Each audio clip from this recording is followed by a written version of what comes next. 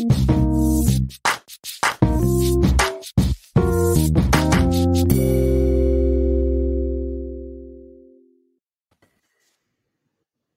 we're live. Friends from around the world. Great debate.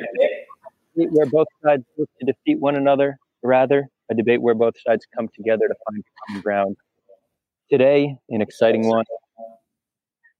Two Jews named Zach. One a Zionist, the other an anti-Zionist. Besides the externalities of their similarities, we find more common ground in today's session. That's going to be the goal. Let's find out. Before we get started, a quick shout out to our Patreon visionary members. We have Trivium Energy Pty Ltd, SOG Cannabis, Max Marine, Geffen Posner, Adam Becker, Maya, and our newest visionary member, Kimberly. Welcome to the club, Kimberly. I really appreciate the support. And our one and only champion member, Raja. It's great to have you all here with us. As always, the support is greatly appreciated and really helps us do what we do, and that's reconcile between people in conflict. I am hearing a little bit of an echo. Do one of you have the YouTube open? Because if you do, no? Okay, interesting. As you can see, I'm here in the beautiful Herzliya Arena. We're going to touch on Zionism versus anti-Zionism, the current status quo, potential solutions forward. Both Zach Foster and Zach Corner are people who are very intelligent, whose views I respect tremendously. So it's a pleasure to have them both here for this discussion. A little bit more about them. To my top left, Zachary Foster. He completed his PhD in Near Eastern Studies at Princeton. His dissertation was titled The Invention of Palestine. He's also director of product at academia.edu. And to my top right, Zach Carner. He is a philosopher of Zionism and anti-Semitism. He served in the IDF as an infantryman, then spent a number of years at various Talmudic academies in Jerusalem. He's the author of the eventually forthcoming Anti-Semitism of Love, New Ideas of the Israel-Palestine Conflict. Zach, it's great to have you both here. Can you all hear me? Because I am hearing a little echo. Yeah, I'm getting some light echo. Don't know what that is, but we'll figure it out. Anyway, so we're going to start by each guest explaining their position on Zionism versus anti-Zionism. Zach Foster, you'll go first. The floor is yours. Great. Adar, thanks so much for having us on. And before explaining why I'm an anti-Zionist, I just want to make a quick point about Zionism, which is that, in my opinion, the problem in Israel-Palestine is not Zionism. If all 13 million people between the river and the sea were Zionists, or if all 13 million people were anti-Zionists, you'd still have 90% of people in Gaza without safe drinking water and 5.5 million Palestinians who in the West Bank who don't have the right to vote. You'd still have what the world's leading human rights organization, Human Rights Watch, recently called Jewish domination or Jewish supremacy, i.e. apartheid. But to the academic question of Zionism, look, I am an academic. I love academic topics. Why am I an anti-Zionist? So I'm against all ideologies that believe that ethnic or religious or linguistic or political groups have inherent or innate self-determination rights. I'm against all political movements, all political ideologies that hold that states ought to serve the interest of a single religious, ethnic, or linguistic group. I support political movements and political ideologies that include all religious, all linguistic, all ethnic groups. And so I guess that already makes me an anti-Zionist because Zionism is all about Jewish self-determination and Jewish control. And so I'm an anti-Zionist for the same reason I'm against the Hutu power movement in Rwanda or the Communist Party in China or the white nationalists in the US or the National Rally movement in France or Sunni domination over Shia in Bahrain or the domination of Arab nationalists in Sudan or of the Alawite supremacy in Syria. Or, of course, we can stick with Israel-Palestine itself, the Palestinian Islamist ideology in Gaza, i.e. Hamas. So all of these political ideologies, all these political movements hold that states should act as vehicles for the interests of a single group. And I think that has disastrous consequences wherever and whenever people believe that. I think Arabs and Nubians should have the same rights in Sudan. I think Hutus and Tutsis should have the same political rights in Rwanda. Whites and blacks should have the same political rights in the United States. Jews and Palestinians should have the same rights in Israel and Palestine.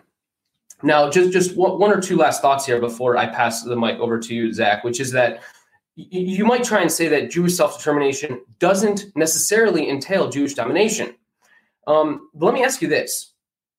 Why did soldiers of the state of Israel in the first few years after statehood shoot at Palestinian refugees trying to return to their homes in 1949, in 1950, in 1951, and in 1952?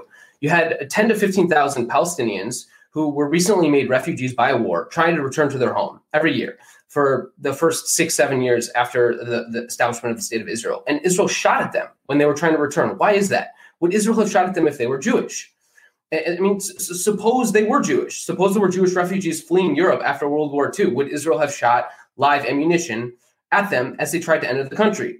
No, of course not. It's not even a counterfactual question. They did try to enter the country, and they were welcome. They were given free housing and a passport, and they were welcome to enter Israel. And so I think whenever you have a state that is set up to serve the interests of just a single ethnic, linguistic, religious group, other groups necessarily get discriminated against.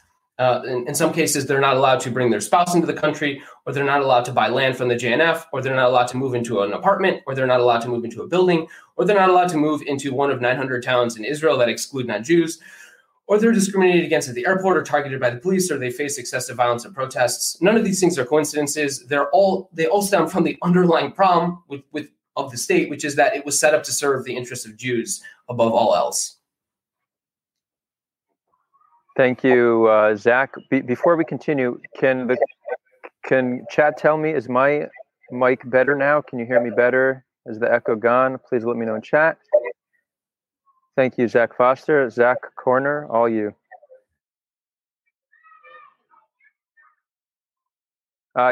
Zach, sorry, I muted you just to here. You're unmuted. Oh, good. Okay. I don't want anybody to think I'm running away from those questions. I just prepared my own thing, so I'm going to get into that, and then I'm going to address all the difficulties, all the kashas that my debate partner, Zach Foster, brought up, and I thank him for being here.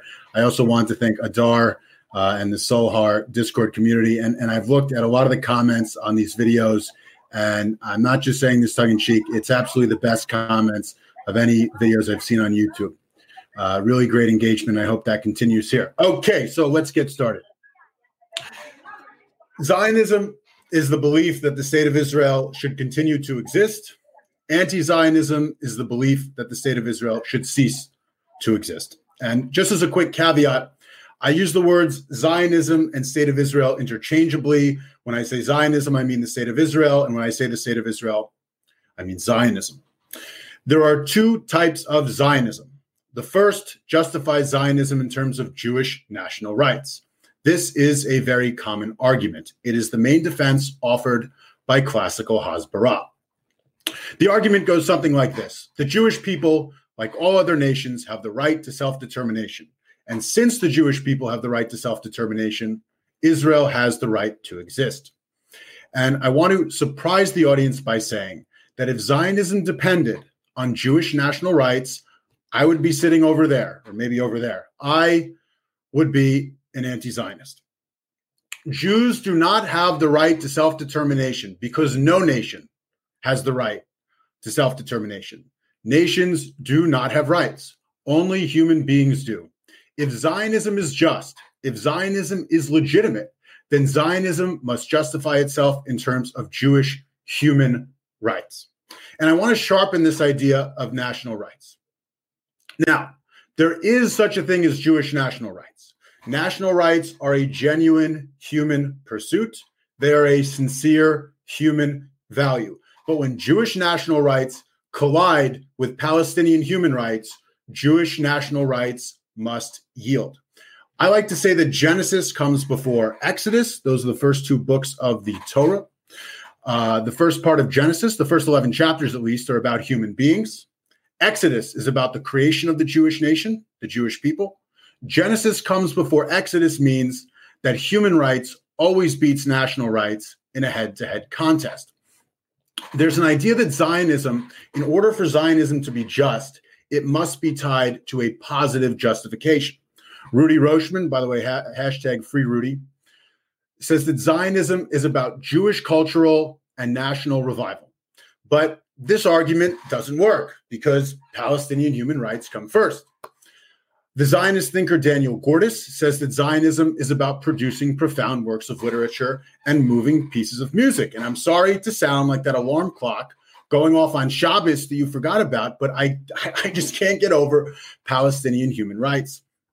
And then there's Yishai Fleischer, the settler leader. He points to the Bible and our history, biblical rights, historical rights. Again, these are legitimate human values, genuine human aspirations, but Palestinian human rights defeat them. There simply is no positive justification for an ethno-state. There is no naked, a priori, lechatchila justification for an ethno-state. The only justification for an ethno-state is another ethno-state. And this is the paradox of Zionism. It is the determination of the Palestinians that saves the self-determination of the Jews.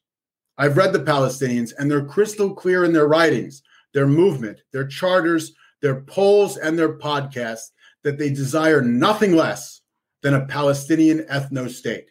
And there is no reason to prefer one ethno-state to another. Zionism is just in light of its alternative.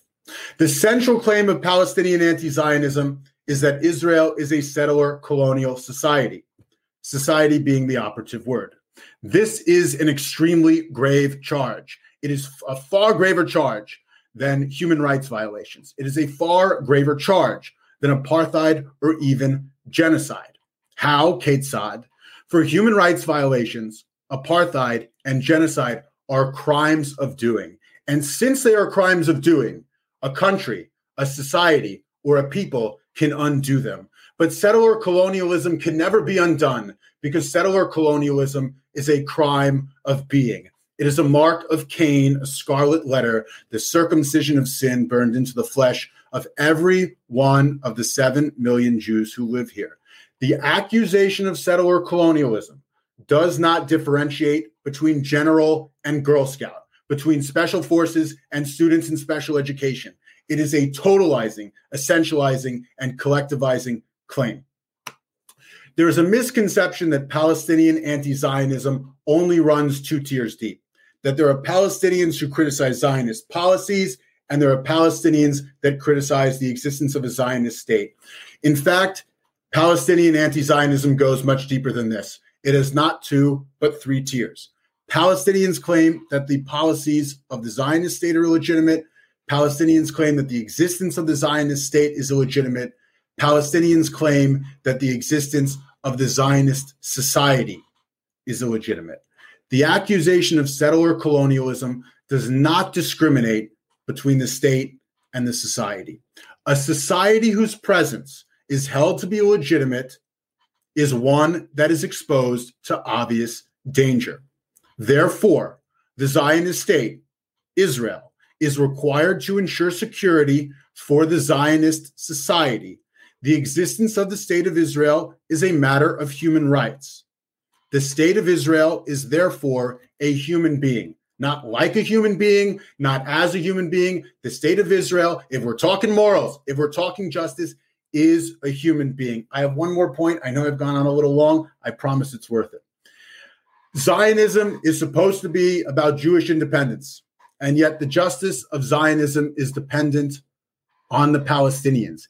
It is the Palestinians who rescue Zionism from the brink of immorality. In the language of Jewish mysticism, in the language of the Kabbalah, one can say that the Palestinians are akin to the divine aspect, the Sphira of Malchut. They are the final stage in the unfolding of Jewish peoplehood. Palestinians rescue the Jewish state project. They guard secular Jewry by refusing social intercourse and intermarriage. They enable us to fulfill our divine vocations. The nations of the world come to Israel, and they tell us very clearly, they don't want our literature. They don't want our music. They don't want our high technology. They don't want our watercolor paintings. The nations of the world want our Torah. They want our moral leadership. Do we provide it to them? Absolutely not. We're not even close.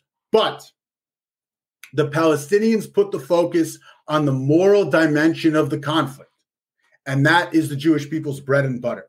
So it is for these services, saving Zionism, saving secular Jewry, centering the conflict on justice, that we Zionists owe the Palestinians our gratitude. And more than that, we owe them a state that spans the West Bank, Gaza, with a capital in East Jerusalem. Thank you for bearing with me for that. Thanks, Zach. Some insightful stuff there.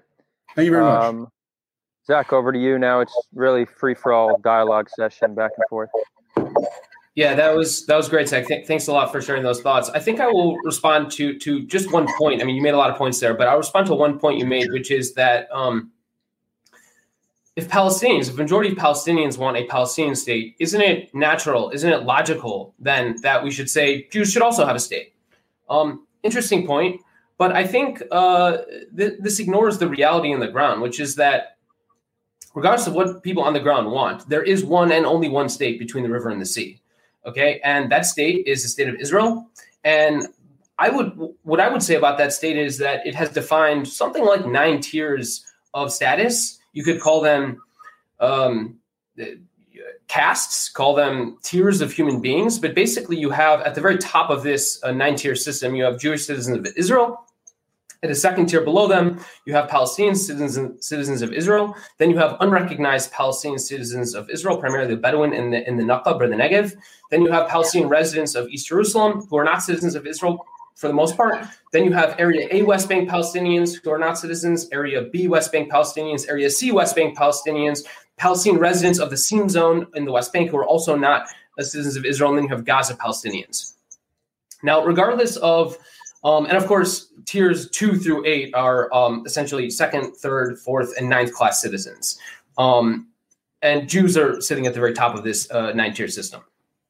And regardless of what Palestinians want and regardless of what Jews want, that system is only entrenching itself. It is only becoming more solidified with time is really the thing that Israel forgets is working against itself, right? Because the longer the occupation lasts, the more entrenched it becomes, the more permanent it becomes.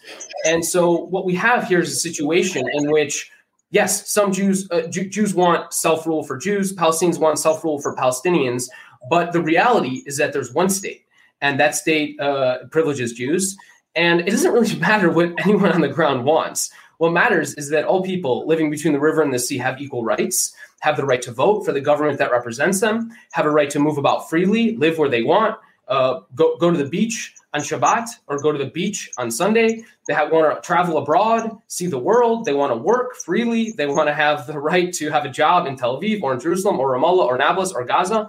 And until that happens, until all people between the river and the sea are equal, the conflict will last forever. So back to you. Yeah, look, my point here is to say that the conflict goes beyond just the existence of the state of Israel. I mean, the Palestinians are very clear in all of the charters they write that the Palestinians are the indigenous people, not a indigenous people, not one of the indigenous people, the indigenous people. And they want an ethno-state.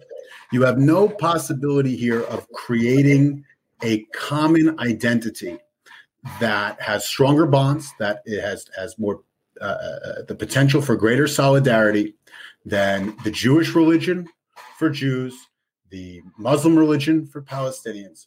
You have no ability to create a common culture. So, my entire defense on Zionism basically says that there really is no alternative. I mean, the only alternative we have is a 2-state solution. And look, if you want to pressure Israel, I think it's reasonable to say that you should pressure Israel to leave the West Bank and Gaza. But there's no chance that Israel is just going to give everything up. You said that you don't care what people want, but I think we have to care what people want. I mean, again, the Palestinians voted Hamas in 2006. If there were elections, Abbas canceled elections because Hamas would win. And they are very clear that they want a Palestinian ethno state. So there's no choice. Your choice is not a choice. This choice of a one-state solution with equal rights for everybody simply doesn't exist. It's just not realistic. It's something that nobody wants. These are two tortured and unloved nations who are simply unable to lift up their eyes and see the other. So we're stuck. There's really only three options going forward. You have the one-state solution, the status quo. You want to call it a one-state solution, that's fine. You have the status quo, you have the two-state solution, or you have volcanic violence. There is no the solution. You have no ability for refugees to return. It's absolutely out of the question and impossible. And again, we have to look at what people in the region actually think and what the people actually want. Jews want an ethno-state. Palestinians want an ethno-state, and the best way to do that, the only way to do that, is to divide up the land. Real quick, Zach, before you go, by the way, audience, tell me if my mic has improved. I worked on it a little bit. Much better. We have a super chat, so awesome, great. I was just planning on sitting this one out and not saying much, but since it works, here I am. Anyways, we did get a super chat. Shuperman, thank you so much for the super chat. I really appreciate it. Shuperman goes, I think there's no greater accomplishment that the Jews can create than a secular state in the Middle East that includes Palestinians. That nation could be a guiding light for peace on earth. Thank you, Shuperman. So Shuperman, are you describing like a one binational state? Is that your vision? Anyways, Zach Foster, all you. Yeah, I think this idea that Jews and Palestinians can't live together is a bit absurd. Jews and Palestinians live together in peace in Israel proper, in what Palestinians call 48 Palestine. They live in Haifa together. They live in Lod together. They live in Ramla together. They live in Jerusalem together. There's no problem with Jews and Palestinians living side by side in the same state. Okay, that's just a myth. We've proven over the past 70 some odd years since the establishment of the state of Israel that Jews and Palestinians can obviously live in a state together. The question is, will they have equal rights? And if they don't, the conflict will persist. And if they do have equal rights, there's hope of solving the conflict. And I think that's what it comes down to. There are two types of Zionism. There's the Zionism that says that Israel has to be a Jewish state. And that is, I would say about 95, 98% of people believe that. I'm going off of Shuperman's question. And that issue or that definition of Zionism has two problems. The first problem is obviously it creates issues with minority rights. I do not consider Israel to be an apartheid, Green Line Israel to be an apartheid state. You know, when you're on the highway of rights, just because you missed the exit for equal rights doesn't mean that the next exit is apartheid. There's a difference. It's an impartial democracy. It's an ethnic democracy. Arab citizens are absolutely not equal. That's just nonsense, but it's not apartheid. And they have most of they have most of the trappings of democratic citizenship. Anyway, two types of Zionism. So there's a sort of Zionism that says that Israel has to be a Jewish state. And you have the problem with minority rights. The other issue is that it's not necessary. You know, Jews living in Israel or anywhere will do Judaism not because the state mandates it, but because they want to. Like, you know, I studied some Torah today. It wasn't because the Prime Minister Naftali Bennett called me up and said, Zach, study Torah. I'm going to do a Shabbat dinner tomorrow night. It's not because Yair Lapid called me up and said, Zach, go do Shabbat dinner. The Jews come from the Judaism. And so I endorse the second type of Zionism, which says that the state of Israel has to be a majority state, but it should be neutral. Here's the problem historically. You have to remember when Israel was created. It was created in 1948. That was 3 years after we were almost annihilated. The Jews are a people of the void, and we were almost completely consumed by the void. And anti-Zionists expect us 3 years later to wake up, eat toast, and center our entire morality on another people. Again, right after we were just killed. I mean, think about it. For 2,000 years, we had no right. And 3 years after we were assassinated or almost completely destroyed, we finally get the opportunity to have rights. And all of a sudden, the paradigm changes. And now what's important isn't national rights, but is human rights. So you have to give the Jewish people a little credit. You have to be a little sympathetic and understand where we're coming from here. Yeah, I'm really glad you brought that up, Zach, because I think you're hitting on a really critical point here, which is that for a lot of Jews, the state of Israel is it's where rubber hits the road when it comes to anti-Semitism, right? It's the solution to the 2,000-year problem of anti-Semitism. That's what Jews will tell you. That's what a lot of Zionists will tell you. They say, listen, we Jews have been persecuted for millennia, for 2 millennia. The only solution to the inevitable anti-Semitism that Jews have faced and will always face is a state in which Jews are protected by the government. That's the argument that's made. But I think the argument is flawed for a few reasons. So the first is that let's start with this idea that that a state for a Jewish state for the Jews is actually in the interest of the Jewish people. So I'm a Jew. I live in the United States. I can vote. I can work wherever I want. I do not have to serve in an army. There's no mandatory, obligatory conscription. I have political rights. I have freedom of movement. I do not face any existential threats. There is no group of people 12 miles from me trying to fire rockets at me. There is no group of people, 7-8 million strong, who want to send terrorists into my neighborhoods to blow me up. As was the case in the 90s in Israel, where Jews in Israel faced regular daily terrorist attacks from Palestinians. There is no group of people, 7-8 million strong, who believe that my system of education is teaching me hate. So I think the point I'm trying to make here is that when you create an ethnic exclusive state in which Jews are treated above others, what you're doing at the same time is creating hatred among a group of people, that is the Palestinians, towards Jews. And so if you look at, for example, in the 2014 Gaza war, and you go and ask the family members of the Palestinians who were killed in that war, they will all tell you, this is reporting that has been done, we can share a link in the description. But basically, if you go and interview Palestinians who are family members of people killed in wars between Hamas and Israel, what you have is that time and time again, what they tell you is that I want to grow up and become a resistance fighter. And so essentially what you're doing when you occupy Gaza and the West Bank, when you expel Palestinians from Sheikh Jarrah and Silwan, when you deny Palestinians the right to intermarry, to marry Palestinians in the West Bank with Palestinians in Israel, what you're doing is creating a group of people. You're ironing up hatred towards Jews. So this idea that Jews are somehow safer in Israel is total nonsense. I mean, Jews are more at threat in Israel, in my opinion, than anywhere else in the world. If you ask me, do I want to be 17, 18-year-old Jewish person in Israel or in the United States, or let's even take a France or an Argentina or somewhere else where Jews are discriminated against, what you have is a situation where no other country are Jews being asked to carry up arms and face off against people who are throwing rocks at them. Only in Israel do 18-year-old Jews have to encounter Palestinians throwing rocks at them. Jews are more in danger in Israel than anywhere else in the world.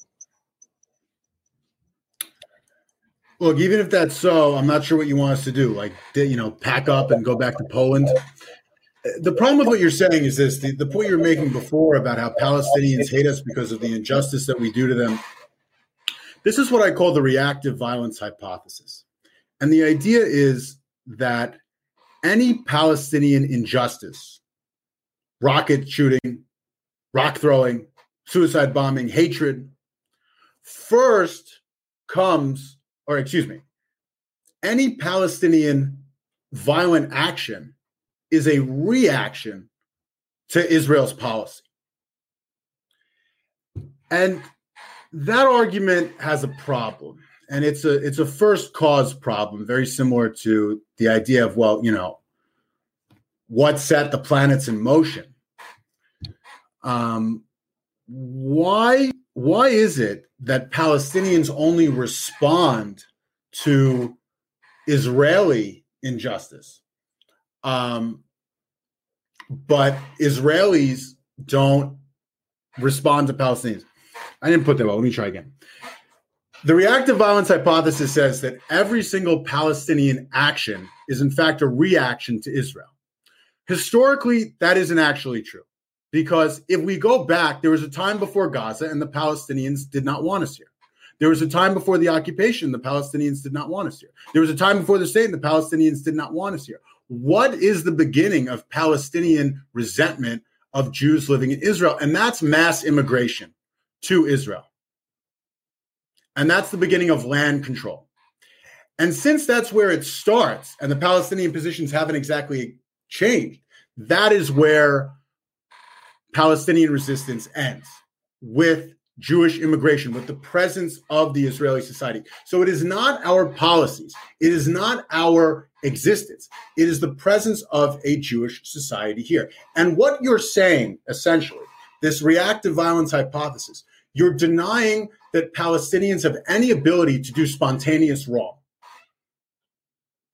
There are Jews who have rights and for no reason at all attack Palestinians just because we want to dominate, just because we want to destroy.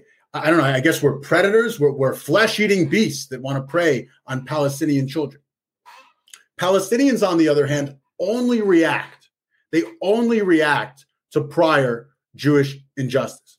And what you get in the end is that you have no human beings who live in Palestine. You have Palestinians who are angels who only react to Israeli injustice. And you have Israelis who are devils, who have a rights and for some reason seek to humiliate and to dominate and to destroy. And that's a very problematic view, and it isn't true. And what it does is it denies that the Palestinian national movement is a national movement. You know, there's a 200-year-old left-wing tradition of blindness, of numbness, of deafness to nationalism. I mean, Zach at the beginning said something that really doesn't make any sense. He said, well, I'm against all movements that favor one ethnic group over another. And yet Palestinians blatantly favor one ethnic group over another. They favor Palestinians over Jews. And in the final plan for a one-state solution, this plan is produced by the Palestine Land Society, by a guy named Salman Abu Sita. Not sure if you know him. Beautiful, the Atlas of Palestine, you probably do. So in that plan, land allocation goes like this: 95% for Palestinians, 5% for Jews, because that's all the land that we owned in 1948. Palestinians are nationalists. There is a component to their violence that goes beyond any sort of social or economic or political grievance. We know that from history, and we know that from humanity.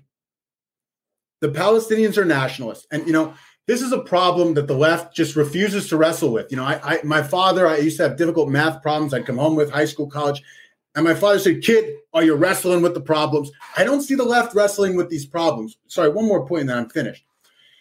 It's very common to see tweets, Palestinians just want rights and freedom.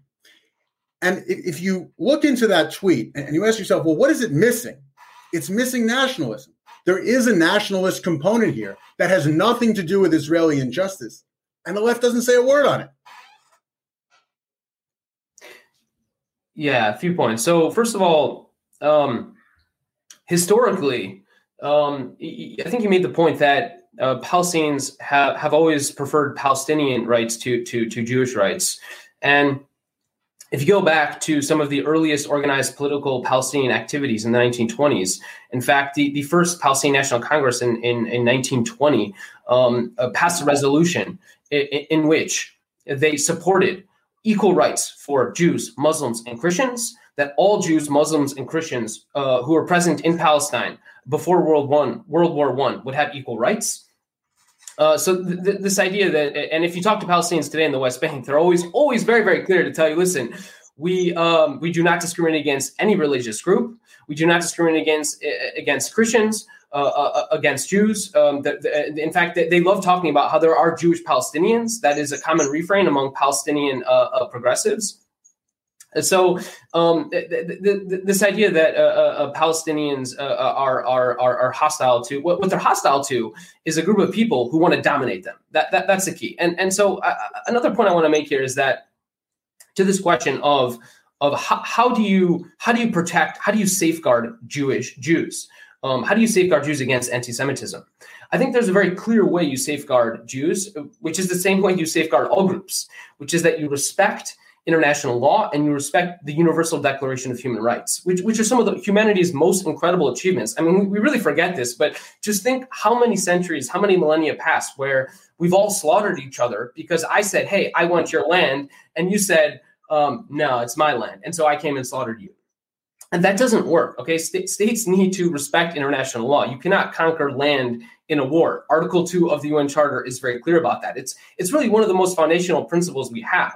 And by the way, had we had that principle a few decades earlier, had the nations of the world, have the countries of the world come to this consensus that you cannot invade your neighbors, you cannot conquer land through war, had we come to that consensus in 1880 or in 1920, maybe Hitler wouldn't have invaded Poland, and maybe we would have saved millions of lives during World War II. Maybe we could have prevented the slaughter of Jews if only we had come to that realization earlier.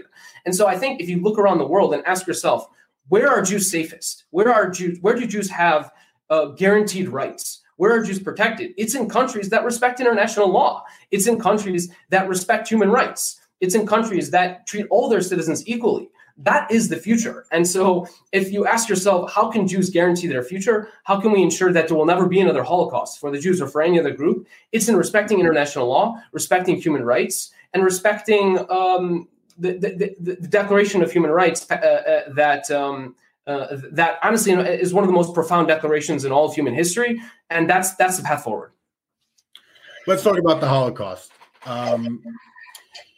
Yeah, never again. What does it mean? Why did Jews die in the Holocaust? So I refer to the word. Zach, are you going on a new topic? This is about international law. I was going to make the point that Palestinians don't respect it. You know me. I kind of want to. I just want to chime in with one thought I'm having here. So, there's debate as to. Palestinian Jews, Palestinian Armenians, right? It's not like a homogeneous ethnic group like you classically think of one. Palestinian national identity, in many ways, solidified and strengthened as a response to Zionism.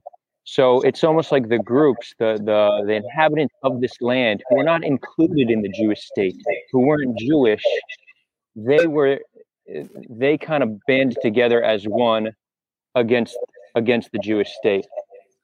And it's not hard to understand why that's the case. But what's also true is that it's not like minority groups historically have been treated so well in this region. Us Jews have not as well. So it's true that right now you have many Palestinian groups, even minorities within Palestinians, who they're all unified around Palestinian national aspirations. It's not clear that once there is no common enemy to band around, that there won't begin infighting within Palestinian society. Often that is the case when there is no longer an external enemy. And Jews very much don't feel comfortable being a demographic minority on this land, especially after we've had now 100 years of conflict with one another. So on one hand, it's true, Palestinians are made up of many different ethnic groups and live peacefully with one another, but that doesn't convince Jews that we're just going to be fine if we're one day a minority. And I guess, Zach Foster, this goes to you, because a one-state solution, the idealist in me and the humanist in me wants a one binational state. It just seems perfect, let's just share.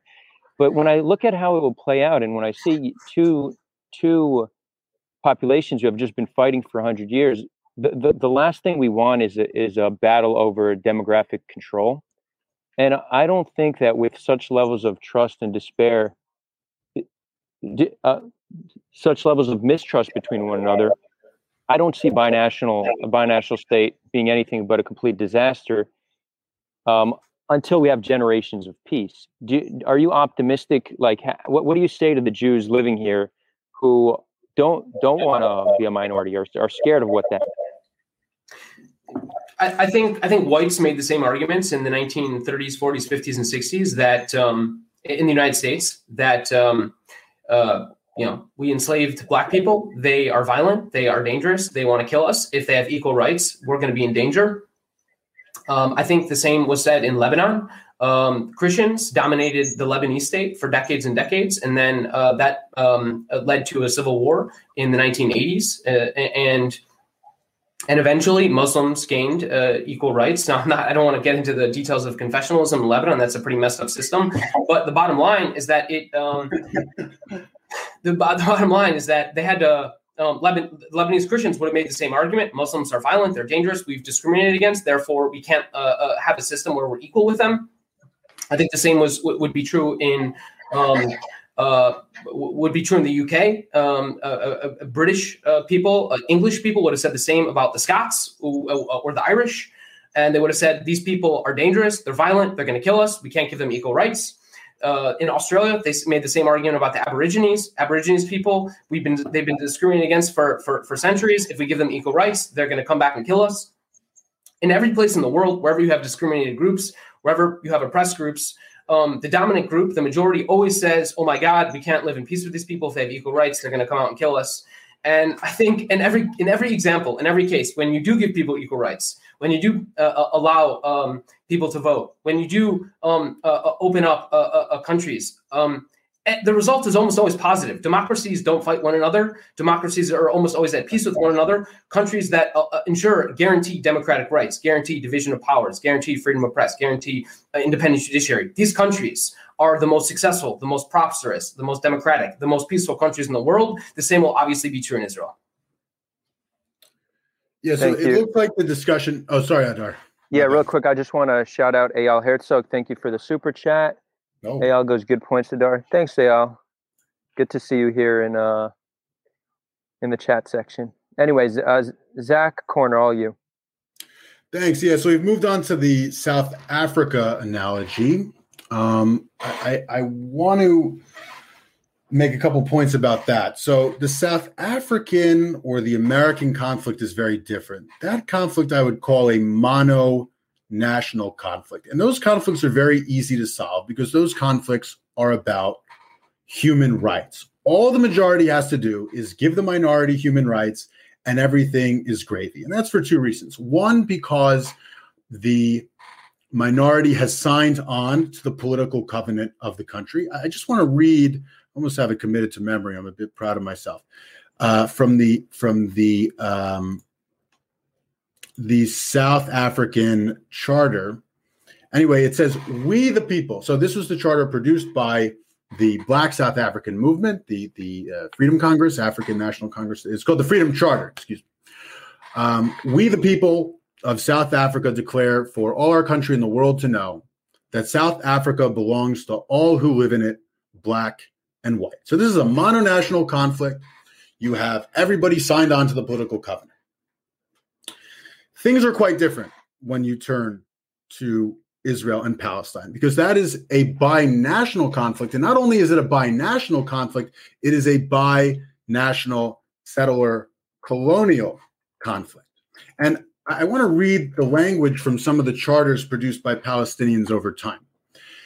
The Hamas Charter, not of 1988, of 2017, the refurbished Hamas Charter. Palestine is the land of the Palestinian Arab people. The PLO's Charter in 1964, Palestine is an Arab homeland. The PLO's Charter in 1968, Palestine is the homeland of the Palestinian Arab people. So you see a great difference there. Palestinians say that we are the indigenous people, not a indigenous people, not one of the indigenous people. We are the only indigenous people that live there. Very different from the South African conflict. So that's one point. The other point is about the nature of rights. You know, rights are great. Human rights are great because they're like a fireworks show. And the beauty of a fireworks show is everybody can go see the fireworks show, and nobody really has to care where anybody's sitting. Because if I sit next to you or behind you, I don't make the fireworks any less bright. And this is how human rights work. It's positive sum. The more people that show up to the fireworks show, the better. More people can enjoy it. How great. The Israel-Palestinian conflict is not like fireworks because the Israel-Palestinian conflict is not about human rights. It's about land. And the Palestinians are very clear that they want not some of the land, but a majority of the land, 96, 95% of the land. And that is tremendous baggage. Now, if we zoom out to our region, forgetting about places like Belgium and Canada, which really aren't relevant, if we zoom out and we look at how binational states have gone down, have functioned or have not functioned in the Middle East, everyone seems to be a disaster. Lebanon is going through the worst crisis any country has gone through since the 19th century. Some organization just put that out. I'm sorry, I don't have the quote for you.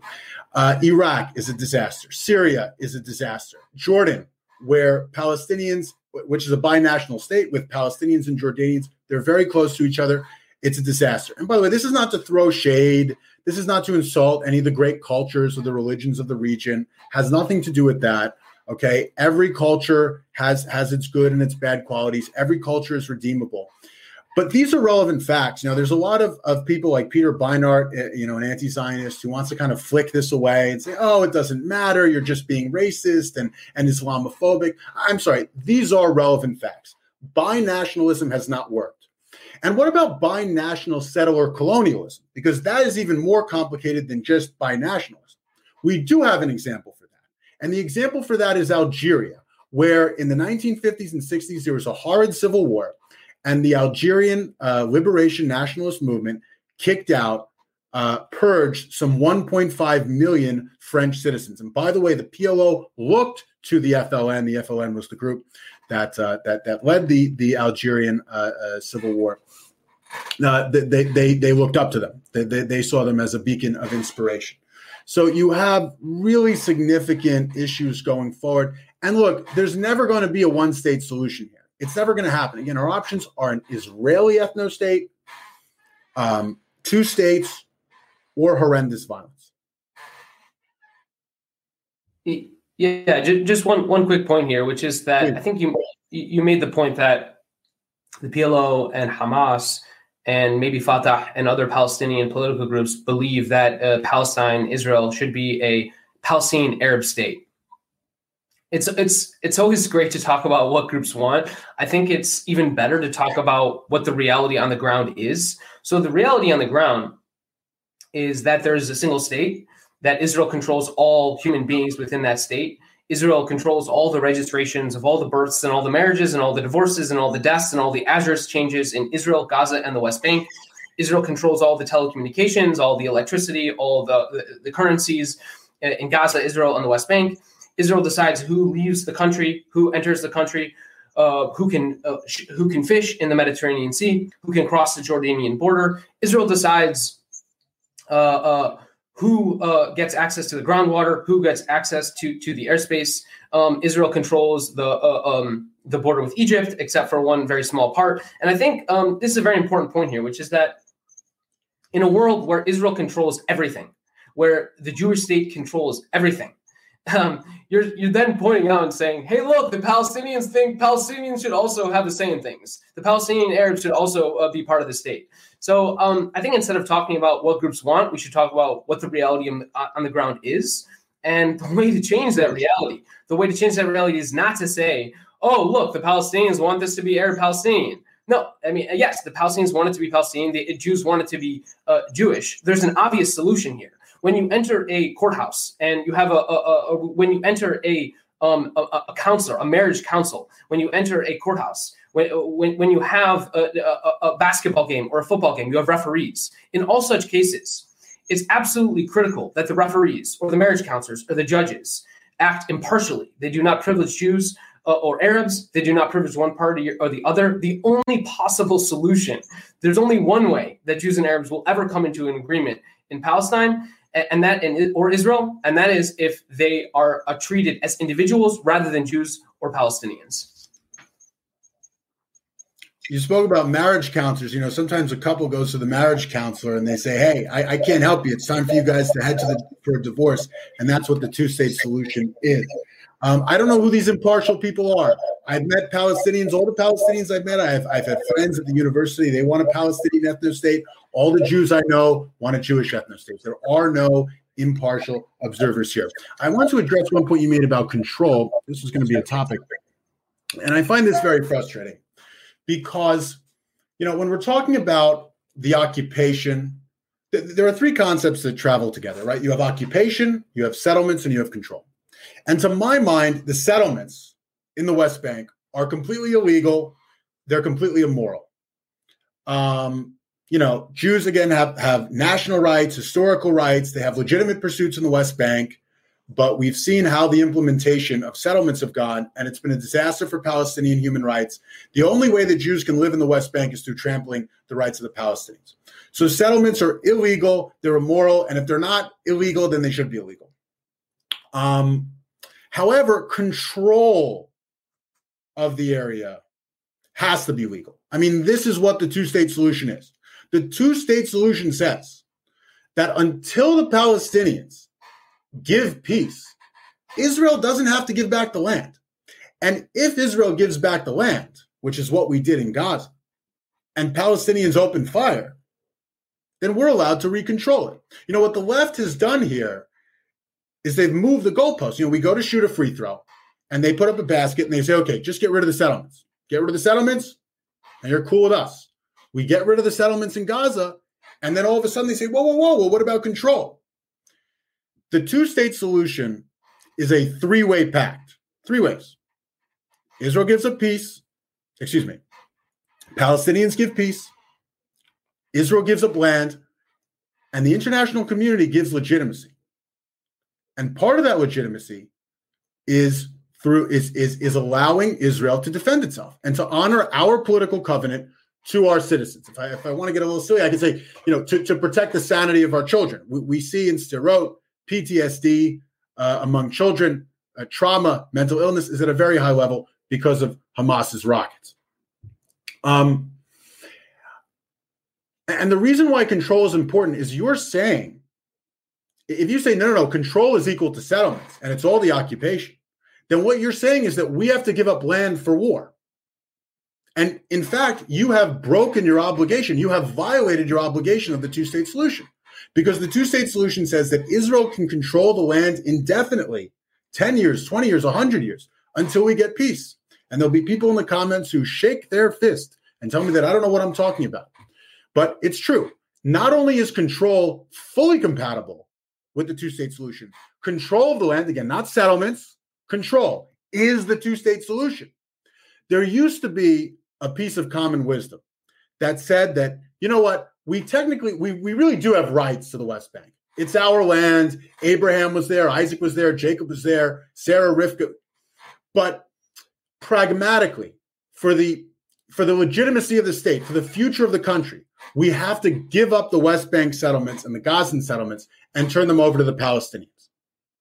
And that's the only way that Israel can be legitimate. Well, look, we gave up the settlements in Gaza. Hamas launched a war.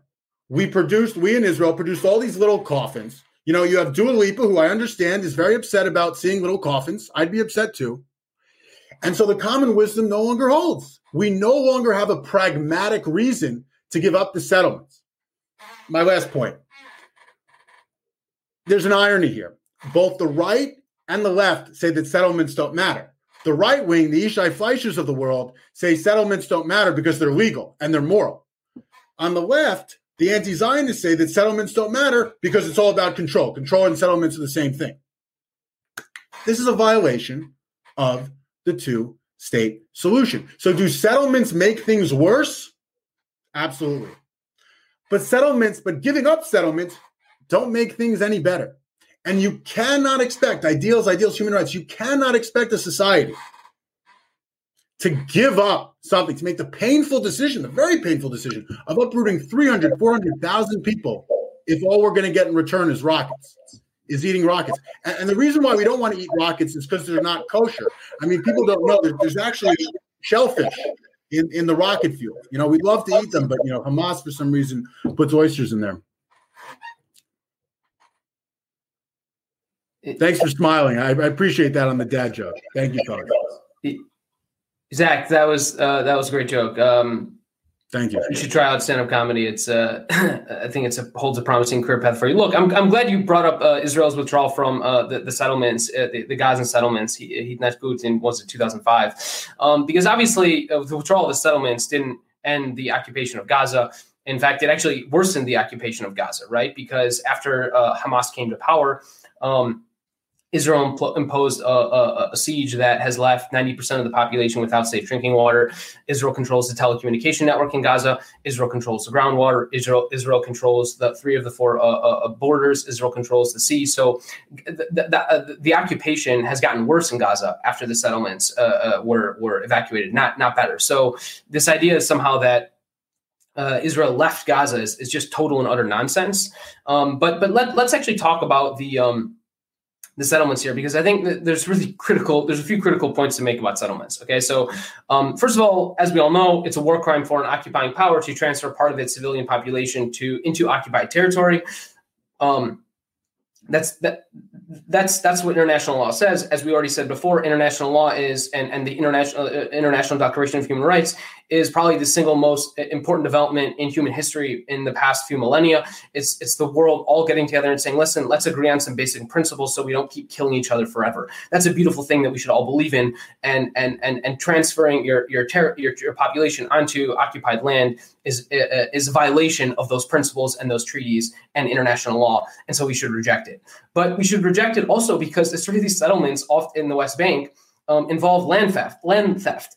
In many cases, they involve physical assault. Between 2009 and 2011, I pulled these numbers before this talk.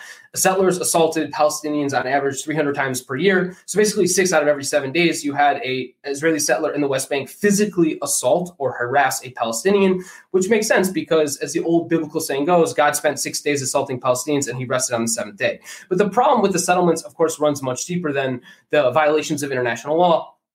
And it runs much deeper than the theft and harassment and physical assault. The problem with the settlements is that they're permanent. That's why we call them settlements, right? Because they are settlements. That means they're permanent. And I think when you realize that Israel has established permanent settlements in the West Bank and in East Jerusalem, we're talking many, many hundreds of thousands of people. The biggest Israeli university is in Ariel. It's in a settlement. It's not going anywhere. It has tens of thousands of students. There are something like 150 to 200,000 Jewish settlers in East Jerusalem. These settlements are not going anywhere. Okay, they're permanent. And actually, occupation, as you probably know, is legal as long as it's temporary. You know, the U.S. occupied Japan after World War II. That occupation ended in 1952. Okay, it was temporary. Israel's settlements are not temporary. And so what you have is you have a situation in which Jews living in, let's say, Beit El, are literally living 5-minute walking distance from Palestinians in Jalzun. Okay, 5, 10, 15-minute walk. Okay, and those Palestinians are going to live in Jalzun forever, and Jews are going to be living in Beit El forever. Those settlements are not going anywhere. Those Palestinians are not going anywhere. And so what you have is a situation in which Jews are living side by side Palestinians within a 10-minute walking distance one from the other, in which Jews have the right to vote for their government and Palestinians do not have the right to vote for their government. And that is called apartheid, and it needs to be ended. And the way to end it is with a single democratic secular state in which all people, Jews, Palestinians, Christians, Muslims, Bedouin, have equal rights. They all have the right to vote. And that is ultimately, and I think really the point I would really try and get across is that's an inevitability. Because if you accept the fact that the settlements are permanent, and if you accept the fact that the Palestinians are permanent, and if you accept the fact that inevitably injustices lead to anti-injustice movements, which is the case everywhere in the world. Wherever you have injustice, you have movements trying to end that injustice. That's an inevitability. It's one of the most, I think, dominant trends in all of human history, the trend from injustice to justice. And if you accept all of those things to be true, essentially you will come to the realization that the only possible outcome in the West Bank, at least, let's just leave Gaza aside for a minute, but in the West Bank, the only possible outcome is that West Bank Palestinians will eventually realize that the only way for them to achieve any kind of meaningful equality is as citizens within the state of Israel. And I think young Palestinians already realize that. If you go around the West Bank and you talk to Palestinians in Ramallah, you talk to Palestinians in Nablus, you talk to anyone who is sick and tired of the PA, who's sick and tired of Hamas, who's sick and tired of Israel, all progressives, young Palestinians, they all agree. I think maybe not all, but most agree that the inevitable outcome here is equal rights inside Israel. And I would say that in the next 5, 10, 15 years, the Palestinians in the West Bank will transition from a group of people who are demanding a separate state to a group of people demanding equal rights inside Israel.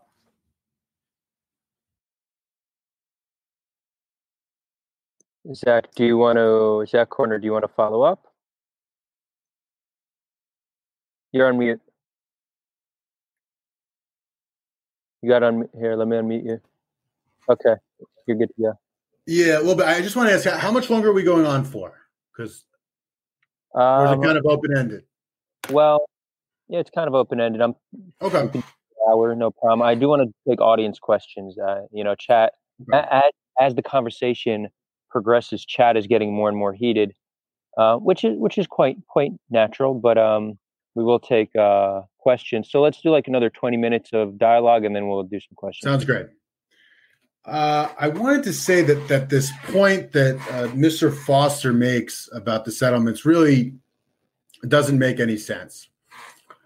The idea is what? That Israel will never give up the territories, but Israel is going to, if just with enough pressure, with enough prodding, Israel is going to give up the territories and give up itself. So it doesn't make any sense. If Israel's not going to give up the territories, it's not going to give up both the territories and itself. Equality for Palestine, equality does not answer all of the Palestinians' desires.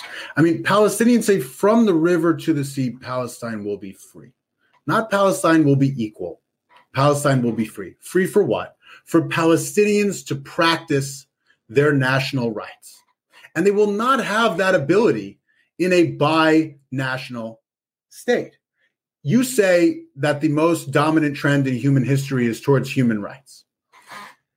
That is not the most dominant trend in human history. The most dominant trend in human history is nationalism. We see the return of nationalism in Europe. We see it in America on both sides of the political divide.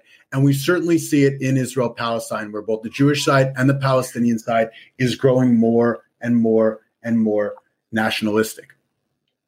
I also don't know how you're going to get to a point where everybody shares the state with equality. First of all, how can there possibly be equality if the refugees return? There's some 7 million refugees that are going to return. I don't know where they're going to return to. There's simply no land for them. The land as is full, and we're running into all these environmental problems. I don't know where they're going to return to, and how exactly are you going to make them return? I mean, it's not just like that you're going to exclude Israel from a volleyball tournament, and someday Jews are just going to throw up their hands in the air and say, oh, well, I guess we have to give up our state now. It's never going to happen. And we understand what the fate of that state will be. There's going to be more Palestinians than there are Israelis. And that means that it's not going to be an equal state. It's not going to be a binational state. It is going to be a Palestinian ethno-state. If I have another just 2 minutes, you guys are very generous. Thank you. I mentioned this plan that Abu al-Sita said. Or that he put out with the Palestine Land Society. He cites this number 5% or maybe 6%. Now, 5 or 6% is a very famous number in the conflict, though it's not very well known. That is the amount of land that Jews owned in 1948.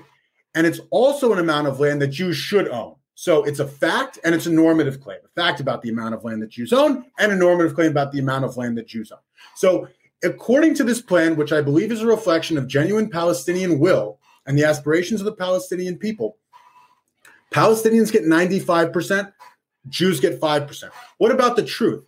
Well, we hear from guys like Omer Barghouti over at the BDS movement that the Jews are actually not a nation, and this is very common from Palestinians. There's very few Palestinians who admit that we're a nation. We're not a nation, that we have to give up our identity. We have to give up our national identity in order for the binational idea to exist. Ali Abu Nima says that there's going to be this truth and reconciliation commitment where we come and we beat our chests before the Palestinians and we say, Hashamnu, Bagadnu, Gazalnu, Dibarnu, Dofi, we have sinned before you, we've done terrible things, please accept us. In other words, we're not going to even be able to have the truth. Joseph Mossad, famous anti-Zionist, probably an anti-Semite too, over at Columbia University. He says that the Jews stole, he can't stand walking around New York City and seeing Israeli salad. He says, this isn't Israeli salad. They stole this from us. This is Palestinian rural farmer salad. And I got to give it to him. That has quite the ring to it, Palestinian rural farmer salad. So Palestinians can't share the land. They can't share the truth. They can't even share the frickin' salad. And you're telling me that they're going to share a society. I don't buy it. And again, big guy, all I hear from you is a litany of Israel's crimes. Where are the Palestinians in any of this? Wrestle with the math problem. Realize there's this terrible, horrible, no good, very bad tension between Palestinian nationalism and universalism. The Palestinian national movement is a national movement with no universal program whatsoever. Yeah, so let's start with the question of the refugees, which you brought up, which I would actually like to address here because I think that's quite important whenever we're talking about Israel-Palestine. Something like 435,000 Albanians fled Kosovo in 1999 as refugees. Guess what happened after the war? They went home. In May 2021, you may recall, just a few months ago, Israelis from Sderot and Ashkelon became, well, not refugees, but IDPs, internally displaced peoples in northern Israel. Guess what happened after the war? They went home. My grandfather grew up in Poland. He fled Poland shortly before Polish police showed up to his village and murdered his entire family. Poland grants me, Zach Foster, the right to return to Poland because of my Polish grandfather. If Poland doesn't discriminate against Jews in its right of return policy, why should Israel discriminate against Palestinians in its right of return policy? And I do want to focus here on the phrase right of return, because I think we're always exceptionalizing Israel-Palestine. And what I've been trying to do in this debate, and you've probably noticed that, is de-exceptionalize it. Is say, if we want to understand what makes for peaceful, democratic societies, let's look around the world and see where are the peaceful, democratic societies and what makes them peaceful, what makes them democratic, what makes them desirable, prosperous places to live. And the same, I would say, is true of rights of return. It's a universal principle.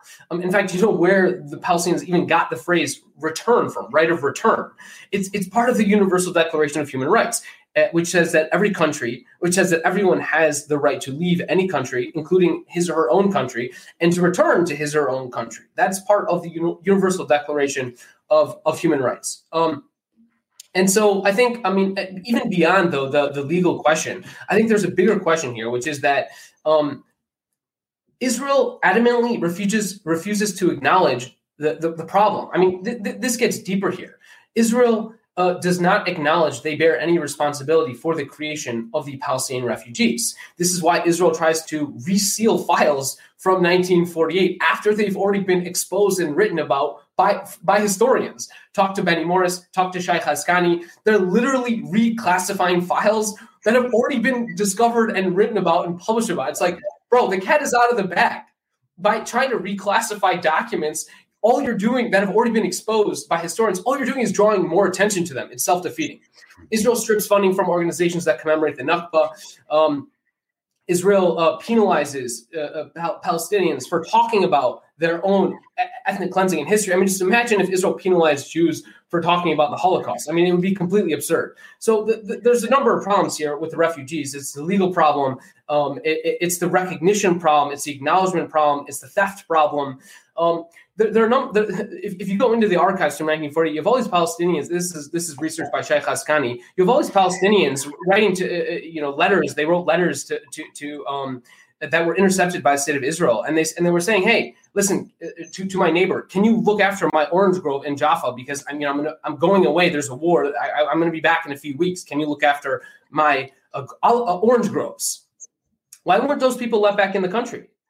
They were not let back in the country because they were Palestinian. So I think the basic problem here is that Israel refuses to allow these people back into their homes. And again, that exacerbates the problems. That creates more tension. It creates more people that hate Israel. And I think ultimately, if you want to solve for the real underlying issues of this conflict, which is the hate, which is the lack of acknowledgement and mutual respect for both sides, you need to solve these underlying issues, including the refugee issue.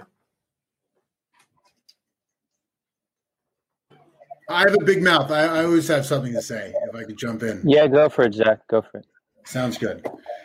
So look, there are two Nakbas. There's the Nakba that happened in 1948, the historical Nakba. And that Nakba I accept. And I accept that Israel has quite a bit of responsibility. Though I think people should be a little sympathetic because, I mean, we just went through literally a Holocaust and it looked like we were going to get Holocausted again. So, I often see this thing where people step into Palestinian shoes and empathize with Palestinians, but they never seem to empathize with Israeli Jews. Anyway, there's the Nakba of 1948, and that Nakba I accept. The Nakba that I refuse to accept is the eternal Nakba. The Nakba which is above history, which is beyond history, the timeless Nakba, which says that there's an injustice that hovers over the entire land. That if you go out in Palestine late at night on a quiet night, and if you listen closely, you can hear injustice shrieking in the wind. I don't accept this. And there's a number of major problems that this creates. It creates a moral problem, this idea of open-ended right of return. Now, you spoke about 1999 in Kosovo. 1999 just happened. I'm not sure exactly. I'm an incompetent historian. I'm a philosopher, so I don't know exactly. But I imagine that the people who return very quickly after. Because if the right of return becomes eternal, if it becomes inherited if it becomes passed down from parent to child to grandchild, then on the other side, on the Israeli side, guilt, sin, shame becomes passed down from parent to child to grandchild. And this is what I was talking about, this crime of being. I mean, this is very heavy stuff. The only example that I have or that we have as Jews in history, that this idea of the transmission of guilt is the killing of Jesus Christ, where the Jews said, or at least it's written in the Gospel of Mark, let his head be upon us on the head and let his guilt, be upon us, or his blood be upon us and on the heads of our children. You cannot have a situation where guilt is inherited from parent to child to grandchild. Now, guards at Auschwitz, I don't have much nice to say about them. The guys who throw Zyklon B into or shot Jews, but I don't think their grandkids are guilty for that. And yet the Palestinians are saying that not only were the soldiers guilty for the for the Nakba and the right of return, the entire generation and every subsequent generation. I mean, we're going back to the Code of Hammurabi, where if you kill somebody's son, if you rape somebody's daughter, you're allowed to rape their daughter. That can't be. You cannot have this structure of guilt where guilt is transmitted from parent to child to grandchild. You just can't have it. It just sounds wrong, and it is wrong. The other issue, and I mentioned it before, is the environment. There isn't anywhere to put these people. You cannot feed the world out of a flower pot. Neither can you. Where are you going to put 7 million refugees? We are already running into tremendous environmental problems. And think about it, there's going to be political problems. There was one of the first books written by a Westerner proposing the one-state solution was by Virginia Tilley in 2005. And in that book, she argues that that Palestinians and Jordanians are too far apart to ever live together in a binational state. Think about how much further apart Jews and Palestinians are. And then added on top of that are environmental issues. It becomes quite literally impossible. Now, you said about Poland and that you're allowed to go back to Poland. Now, I just looked up the population of Poland. Nice to pop your peas on that. It's 38 million people. They ain't allowing 39 million Jews, let's say there were 39 million Jews, to go back to Poland. They might allow. You're not letting millions and millions and millions, in other words, a number of people equal to the total population. So if 50,000 Palestinian refugees wanted to return, no problem. If 100,000 wanted to return, no problem. But there are 7 million Jews. There are already something like 7 million Palestinians. On top of that, you want to add another 7 million Palestinians? You do not have, we have to exceptionalize here. You do not have another example of that, where after 3 or 4 generations, a number of people return to a country where the number of people was equal to the majority of that country. You have no historical example of that. Real quick. So Zach, first of all, I agree. Corner. Oh. You'd know by the question. I agree that generational guilt is something that we should just outright reject. It's just such a silly, nonsensical, and harmful concept, whether it's here on the land or whether it's in Western social justice spaces, which it's also quite popular. Generational guilt, I think we're in agreement there. Collective responsibility to try to make things better, though, I think is something that makes perfect sense. But the point I want to make, I want to give a slightly more gracious interpretation of the silent Nakba, the eternal one. That to me doesn't seem so different as Jews yearning to return to the land after thousands of years in exile. It very much remained a part of our collective story that one day we will return. And to me, they have a similar story to us. It's a sign. I mean, I like to say it's a sign that after all, we're not so different. Don't get me wrong. I'm still not for a binational state, but I do have a more gracious interpretation of what I view this silent knock. But it'd be because we have something like that as well. You could respond to that, Zach, and if you don't want to, then So I don't justify Israel or Zionism in terms of our right to the land or our wanting to come here. Zionism is just because we live here now, and the only way to protect the Jewish people who live here, and by the way, the Palestinians as well, is through the continued existence of the state.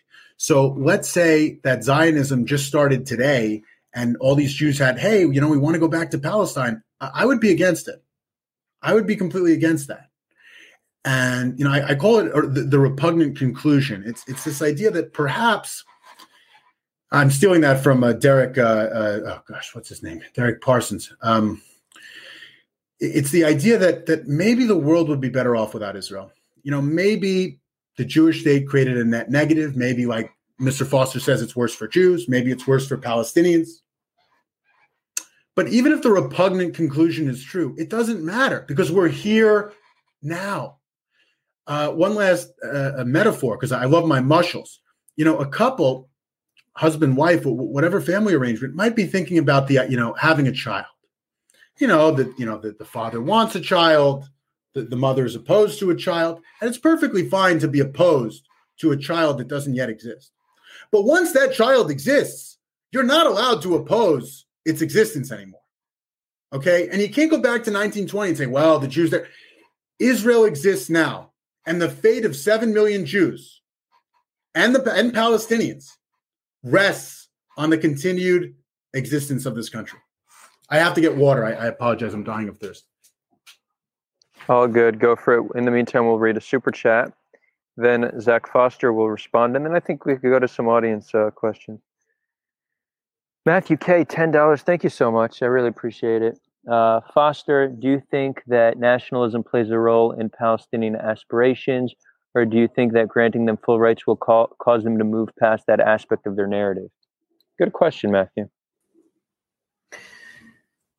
The question of Palestinian nationalism is a great one because it's something that I think all people who care deeply about the Palestinian cause really need to struggle with.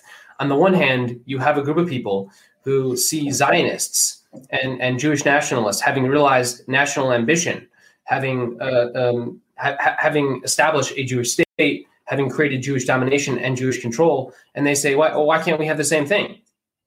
And who am I, who are any of us, especially outsiders, to say, no, that's immoral. That's unethical. You can't have that. What I can say is that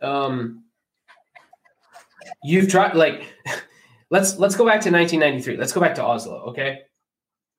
The Palestinian attempt during Oslo was to establish a Palestinian state, okay? Oslo is dead. The institutions that Oslo created have survived. And so what we have is a Palestinian Authority and Hamas in Gaza who lack political control. Neither of those two groups are in control of the land that they are, in theory or apparently, in charge of. Okay, Mahmoud Abbas, the Palestinian Authority. When Mahmoud Abbas wants to travel from Ramallah to Bethlehem or from Ramallah to Nablus, guess who needs to approve that travel? Israel. Okay, when Palestinian Authority, when Mahmoud Abbas wants to travel to Jordan, guess who has to approve that travel? Israel. Okay, the Palestinian Authority is part of Israel. Okay, it's part of Israel's occupation of the West Bank. The Israel's occupation of the West Bank would not be possible if it not were for the Palestinian Authority. And so this idea that Palestinians are going to achieve national self-determination within the Bantustans that Israel has allowed them self-autonomy within is absurd. I mean, go to the streets of Tel Aviv or Haifa or Beersheba or anywhere in Israel and ask people like whether or not they're going to give up control of the West Bank. The answer is no. It's never going to happen. Okay, Israel will never withdraw the 600, 700,000 Israeli settlers in the West Bank. They're never going to rip out hundreds of miles of Israeli-only bypass roads. They're never going to give Palestinians control of the groundwater. They're never going to give Palestinians control of the airspace. They're never going to give Palestinians control of the Jordan Valley. That was clear in the 2000 Camp David Accords. That was clear in the Olmert plan. That was clear in the Netanyahu plans. It will only become clear in the future that Israel is entrenching itself in the West Bank to a point beyond to a point of no return. And so once Palestinians realize that, they will realize that the national aspirations that they have, and that honestly, I don't blame them for having, and maybe you might even say are legitimate in a world of nation states where all nations have the rights of states. In a world where that exists, and where Israel has a Jewish nation state, and where Serbia has a Serbian nation state, I'm not calling them unethical for wanting that. What I'm saying is that they will realize eventually that it is in their own best political, economic, religious, cultural interests to reject the Palestinian state, because Israel will never let them have it. And I think the sooner they come to that realization, the better off they'll be.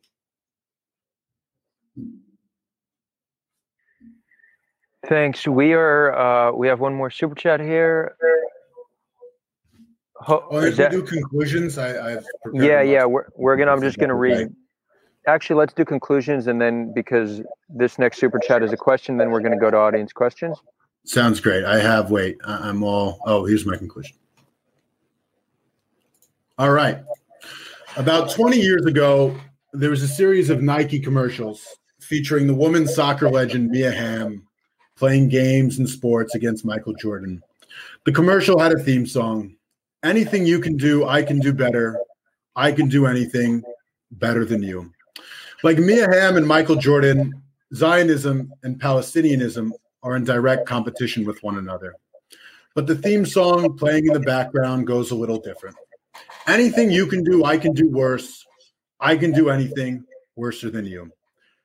I, as an infantryman and a reservist, have witnessed firsthand the excesses, cruelties, and absurdities of Zionism. But Palestinianism is no better, and in many ways worse. Like Zionism, Palestinianism is obsessed with DNA and over the question of whose DNA has cosmic title to the soil. Palestinianism, like Zionism, is preoccupied with its own grievances and is blind, deaf, and numb to the needs and rights of the other. Zionism puts Jews first. Palestinianism puts Palestinians first. Neither is a movement with a universal program. Classical Hasbara says that Zionism is the most moral political ideology in the world, with the most moral army in the world. This, of course, is ridiculous, and I know firsthand from my army service. Israel is not the most moral state in the world, but neither does it have to be. To borrow a wonderful expression from chess, Zionism is fine. In chess, being fine means that you hold an okay position. You aren't winning, but neither are you losing. The game is headed to a draw. Israel is average, and Zionism is fine. You don't have to be a Zionist to support the continued existence of the state of Israel. All you must do is recognize that 3 and only 3 possibilities exist regarding the future of the conflict.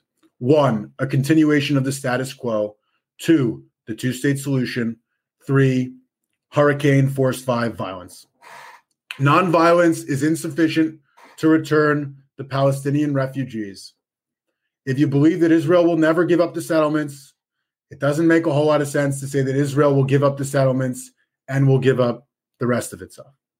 I want to read a profound quote from Michael Newman, professor of philosophy at a university of Canada, in Canada.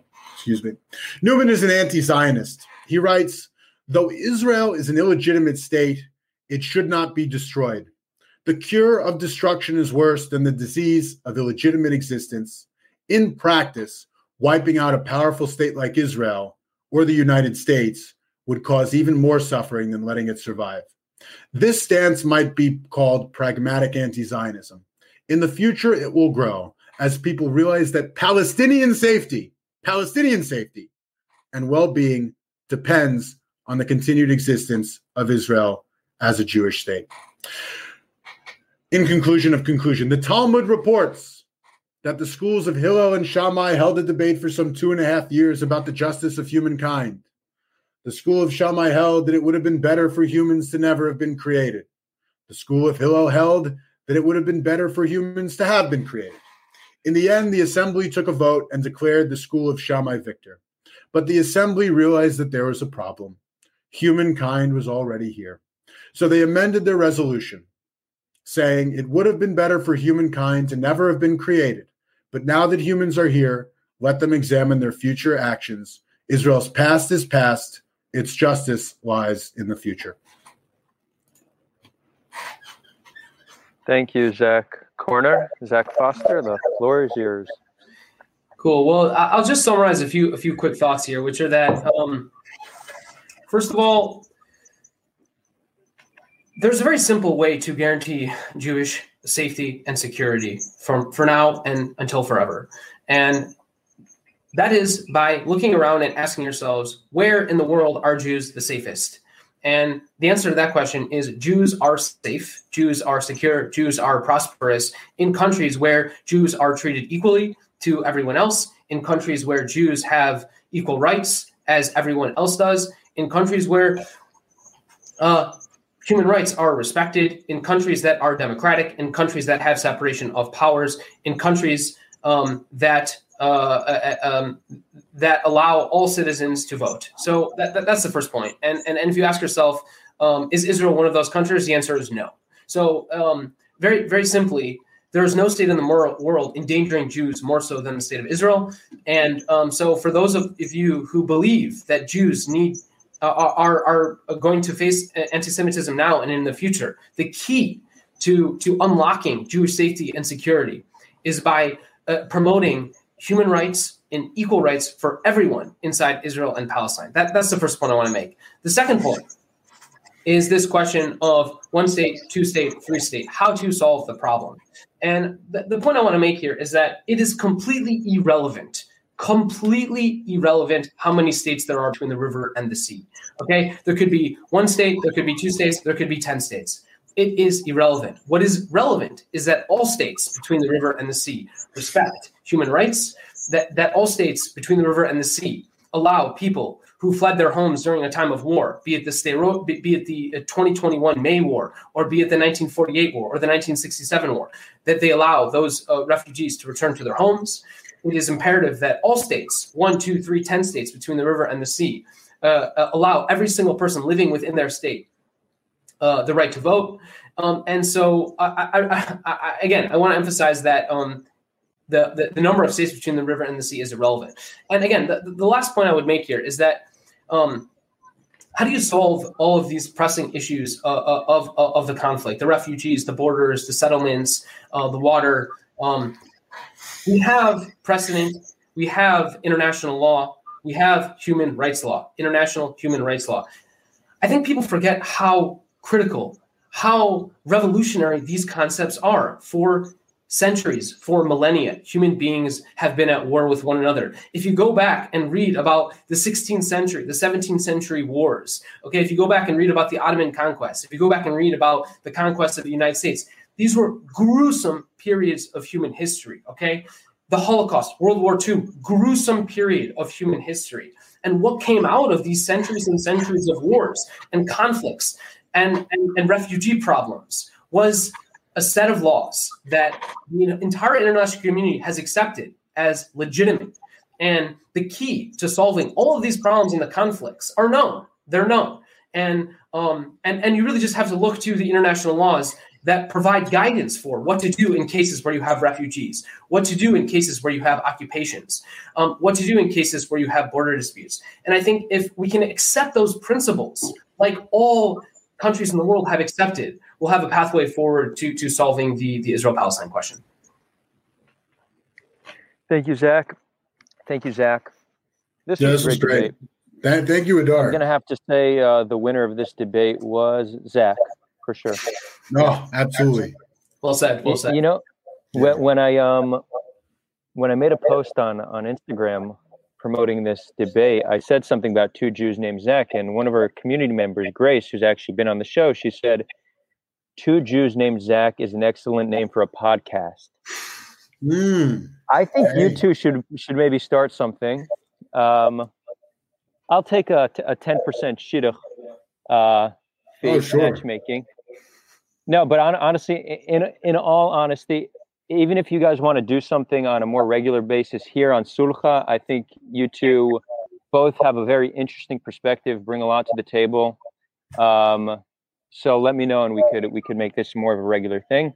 I definitely enjoyed it.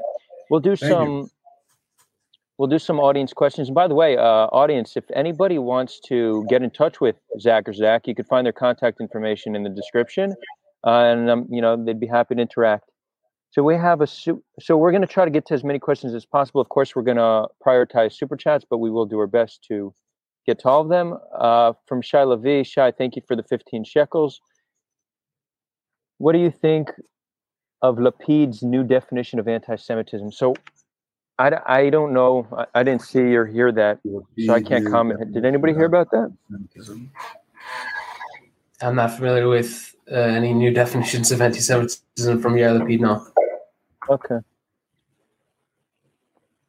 Can you elaborate on?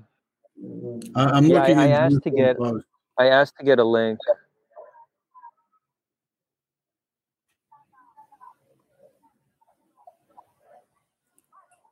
Let's see.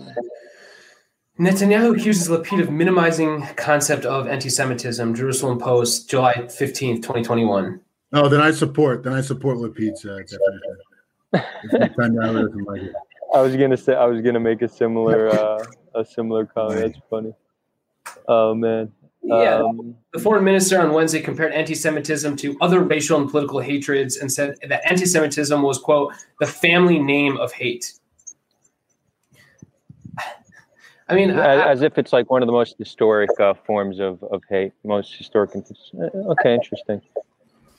I mean, I can share one thought, which is that anti-Semitism has been on the rise here for many years now. And I think in order to understand why anti-Semitism is on the rise, you have to understand as well, by the way, that all forms of hate speech, hate speech against anti-Black racism in Europe, anti-Black racism in the U.S., transphobia, Islamophobia, all of these things have been on the rise for years now. Anti-Semitism is no exception. And I think there are a lot of reasons for that. We could get into those. I'm not sure now is the right time or place to do that. But I just think it's worth noting that there's actually nothing particularly special or exceptional about the rise of anti-Semitism over the past, say, 5 to 10 years. Yeah, I'll say there are multiple anti-Semitisms, even within the left. By my count, there are 3 different left-wing anti-Semitisms. There's anti-Semitism on the right, anti-Semitism in our region here. I'll say, because I imagine the question is asking, is anti-Zionism anti-Semitism? Hopefully when my book comes out, this is what I'm working on. Let me say, for all those who say that anti-Zionism is anti-Semitism, if it is anti-Semitism, you have to admit that it's a very different form of anti-Semitism than past anti-Semitisms. I mean, you have Dua Lipa, Bella Hadid posting pictures of dead Gazan children. Now, you have to think that their anti-Semitism is different than the anti-Semitism of Adolf Eichmann, even if you say that they are anti-Semitic.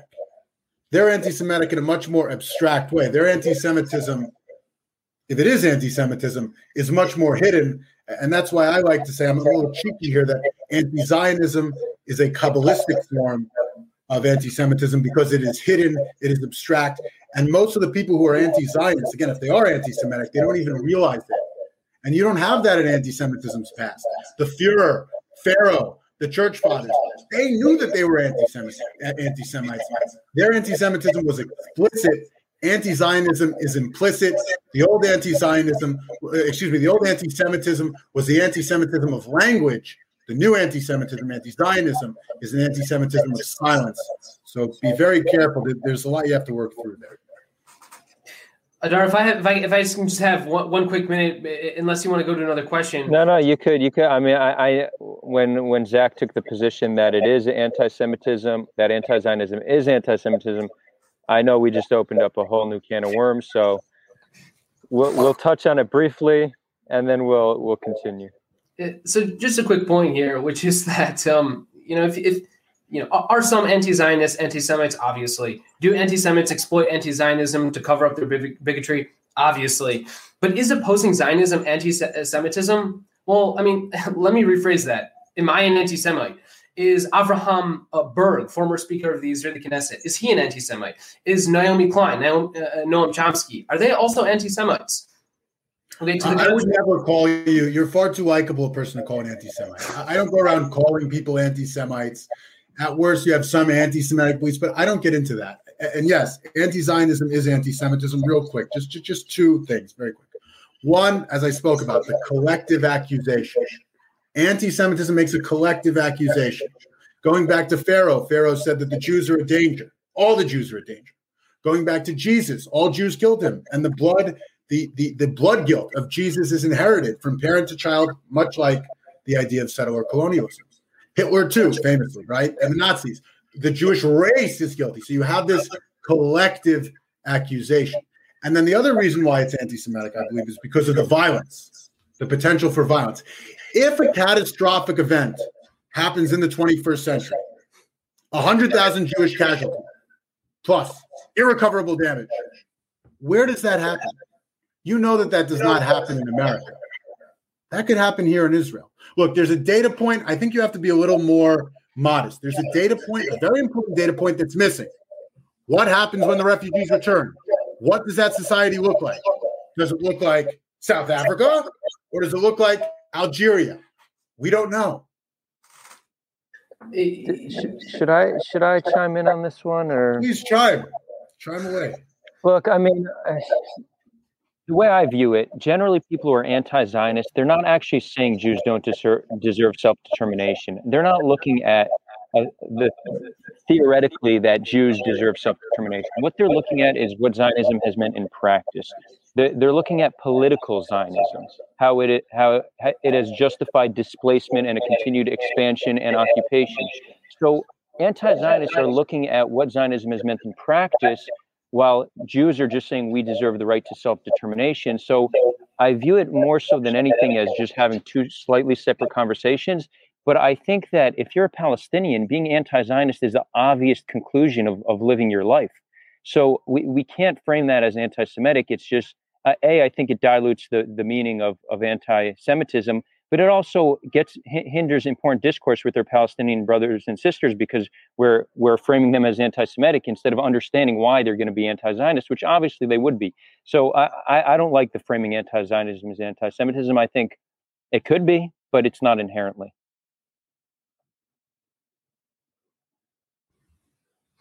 Yeah, well, I mean, one last thought to share on this point is that, I mean, historically, there's been very little correlation between people who are Zionists and people who are anti-Semites, right? Like many European anti-Zionists first supported first supported Herzl's Zionism because they wanted to rid Europe of its alien and filthy Jews, right? Like Hitler's greatest Zionist, this is a point made by Hassan Mahdi. Arthur Balfour sponsored legislation to keep Jewish refugees out of the UK. Okay, so and even today, if you look around the world, who are the world's leading anti-Semites? Many of them, by the way, are Zionists. Look at Donald Trump. Look at Viktor Orban. Look at Steve Bannon. These people are all Zionists. And I think it's hard to describe Steve Bannon as someone who's friendly to the Jews. In fact, if you look into his writings, many layers of anti-Semitism in the works of people who are very prominent Zionists today. So this idea that that anti-Semitism is anti-Zionism is totally absurd. It's honestly defamatory to people who like myself, Jews like myself, who believe deeply in Jewish spirituality and connection, and are also opposed to a political movement that is, as Adar correctly stated, displacing and occupying and besieging Palestinians. So, yeah, again, it's an abstract anti-Semitism because it's not anti-Semitic in its intent. And that's why my book, when it eventually comes out, The Anti-Semitism of Love, you love the Palestinians and you claim you love the Jews, and I believe you. But again, if the end result, and this is a legitimate if, is 350,000 Jewish casualties and a reduction of the population of Israel to 2 million.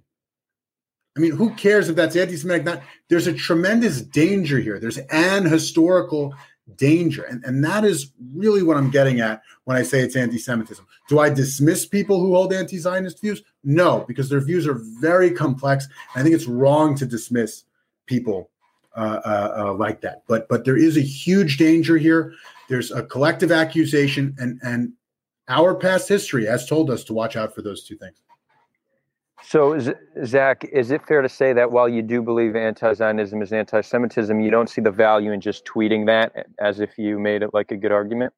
I will never tweet that. I will never tweet that. It's not a good argument. I mean, it's one of the funniest tweets that you'll just see all over the place, as if it's like a major win, but it does nothing to progress discourse. So that's one of the tweets I like. Zach, I appreciate your explanation and the nuance you provided to it. Yep. So Matthew K goes, one of the best debates on Sulha so far. So that's testament to Zach and Zach.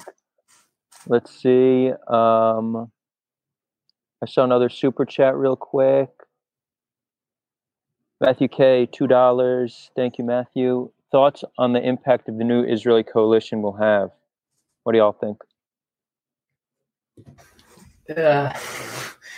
Well, look, the big test will be if the budget can pass.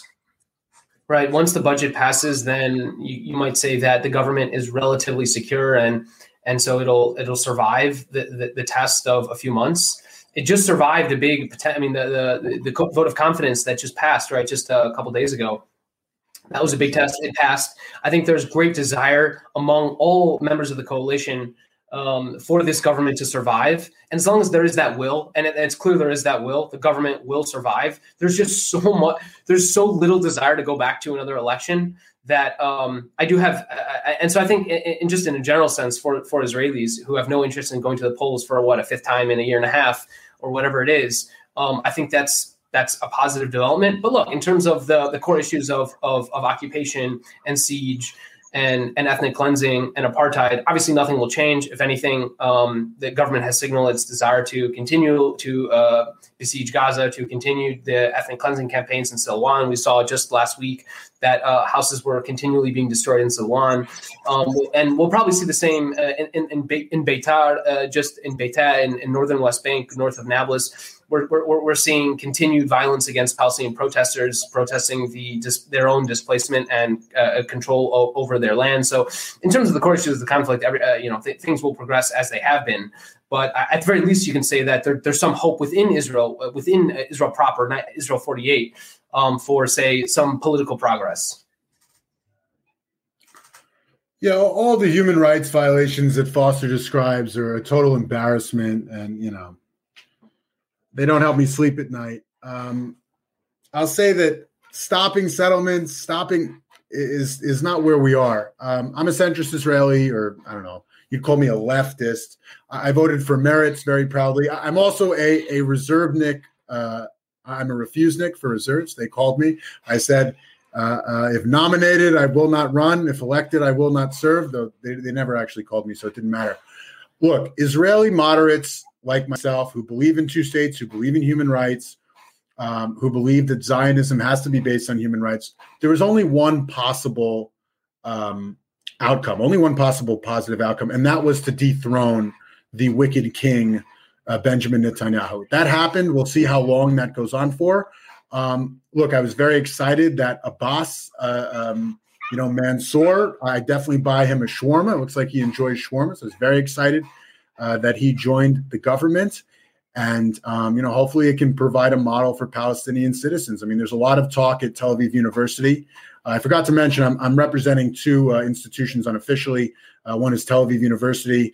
The other is Oceanside Jewish Center, Oceanside, New York, Long Island. I'm bar mitzvah class of 03. I should have said that at the beginning. I'm sorry. But anyway, there's a lot of talk at Tel Aviv University around Palestinian pragmatic participation.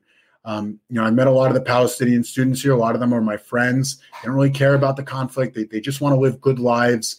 And it's really exciting to see them in politics. And I hope the joint list joins up. But right now, the only thing we can worry about is getting rid of Bibi Netanyahu. You're not going to see any progress whatsoever, or very minimal progress on the settlements. I'll just say in conclusion, Naftali Bennett, I don't agree with him. I don't agree with his views. He's very confused. He puts national rights before human rights, and that's something that I obviously don't second. But I will say that Naftali Bennett is a better person than Bibi Netanyahu. He's not as cynical. He's not as racist. And he's much more open, I think, to pragmatic accommodation with Arabs, both within Israel and outside of Israel. So Naftali Bennett at the premiership is a huge improvement over Bibi. And just to add to that, thus far, his rhetoric is far less divisive than what Bibi's was, which is something that for me is like inexcusable for a leader to have, to like demonize certain segments of the population. Adi Harongi asks, thanks for the question. The question to Foster, you said during the debate that Gaza is occupied. In order to prove occupation, you must prove control militarily and politically. This is not the situation in Gaza. Yeah, I think I addressed this. Perhaps people recall Mavi Marmara back in, was it 2000? I don't even remember, 2011, 12, 13, somewhere in there. What happened to Mavi Marmara? It was besieged by the Israeli Navy, and multiple people on board were killed. Why? Because Israel controls Gaza.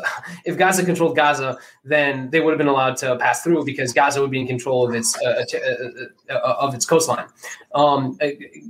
I mean, I don't think there's really a debate. No one seriously debates whether or not Israel is in control of Gaza. Israel controls the population registry. If you move, if a Palestinian in Gaza moves from Khan Yunis to Gaza City, Israel knows about it. Okay, Israel has a record of every birth, every death, every marriage certificate, every divorce. Israel controls the airspace. Israel controls the sea. Israel controls the groundwater. This is very clearly falls within the definition of a military occupation. A great analogy is like a prison. Okay, it's like Israel controls the walls. Within the prison, there is an internal system. It would be like saying, we're going to retreat to the outer walls of the prison. We're going to let the prisoners control what goes on inside the prison. That is what's happening in Gaza. But obviously, you would always say all the people in the prison are still prisoner, just like all the people in Gaza are still being occupied. Thank you, Zach. Yo is asking, and I imagine it's with cynicism or sarcasm, would Zach Foster like Israel to cut off the water and electricity? I'm not really sure how to respond to that. Well, I guess in response to Israel now controls the water, so what would you prefer that we don't provide any? No, you want them to have full control over their resources and borders, which that's Jews right. Just view that as an invite for them to further militarize and attack Israel. That's why, obviously Gazans should be free, right? Like they should not be living under blockade, but and most Israelis aren't happy about Gazan suffering in any way, shape, or form. But when they think about it, they're like, okay, look, it's either they suffer or we potentially die. Okay, well, I'm going to choose me over them. And really, if we look at a lot of the challenges we have in this conflict, and perhaps most conflicts, it really just comes to each group valuing themselves and their well-being over the well-being of their enemy. we're going to value ourselves over people who aren't our enemy, people who we just don't know, but definitely over our enemy. So this is really the hard part. How do we instill humanist values and find a humanist solution when both sides, understandably so, are valuing themselves so far greater than they do the other side? That's why we're here. That's why we're having these conversations.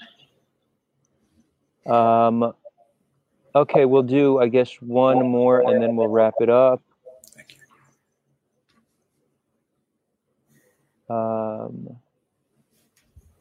Let's see.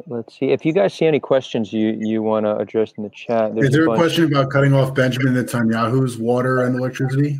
I'll take that question. You know, Zach, it's interesting because you said you proudly voted for Meretz, but like, according to many people's standards, that would make you like a far leftist. The left built the country. Since when did leftists become a bad thing? The left built the country. Look, a lot of people, unfortunately, in Israel are so far right that they think that anything left to them is like Ilhan Omar. I am a proud Zionist and I'm a proud Jew, and I believe, and I've contributed. I'm trying to contribute, through the military with my ideas. To call me a traitor, I just won't have any of it. I won't have any of it. I mean, I think this is part of the irony, right? That, Zach, it sounds like you grew up in New Jersey. Long Island. You didn't hear my shout out to my congregation? Long Island, sorry. I had the shout out to where my bar mitzvah was from. You don't tell me. I know you went to Princeton. You don't know that I grew up in Michigan. You grew up in Long Island. I don't think it's a coincidence that you voted for Meretz and I would vote for, I don't know, Hadash or Balad or, one of those parties. But that, because we grew up in an environment where human rights are valued, equal rights are valued, and so you're an outcast in Israel. I mean, how many votes did Meretz get in the last election? I mean, I'm surprised you guys even got on the ballot. It's deeper than that. Look, we grew up going to school with a diverse population, with African Americans, with Hispanics, with Irish and Italian, and that is where human rights comes from. Certainly doesn't come from the Torah, I'll tell you that much. Israeli Jews and Palestinians only grow up among other Palestinians and Israeli Jews. Okay, Palestinians grow up with Palestinians, Israeli Jews grow up with Israeli Jews. And so they value their nation over humanity. There is no, and I know Adar is into this stuff, there is no such thing as a species conscious. That is not natural. The species conscious is an invention of modernity, and it's not doing so well in the world. Nationalism is the basis of people's affairs. The individual and humanity, those are modern inventions. Those are very precious things. But, you talk about, there are no Jews living in Gaza. There are no Jews living in the West Bank. You say, oh, we're an apartheid state, but we have Palestinians around. I interact with them every day. We see them. I saw some little cute boy going into the mall. Of course, when you only interact with soldiers, you're going to hate them. But when you see a little cute boy with his overalls on, speaking Arabic, you're going to like him. Palestinians don't have that experience with Israeli Jews. There are no Israeli Jews. There's no Chabad house. There's no mezuzah. There's nobody to wish Rosh Hashanah to in September. There's no Hanukkah lighting in December. That is a big problem in Palestinian society. And again, it's something that you guys are just not really willing to touch. I'm sorry, that was aggressive for the end. I don't like that. I apologize. I like him too much. Yeah, and I know that ending on such a sour note, huh? I know that was terrible for me. That was Zach, just so good.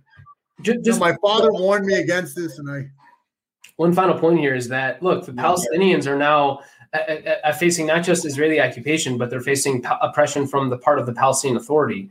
And of course, in Gaza, they're facing oppression from the Hamas government as well. If you're a Christian in Gaza, your life is, you are unequal. Okay. You do not have the same rights that Muslims have. If you are a Palestinian subject to the authority of the Palestinian Authority, you do not have basic human rights. I mean, Nizar Banat was ruthlessly beat to death by the Palestinian Authority. I mean, we don't know the exact cause of the death, but he died in Palestinian Authority custody.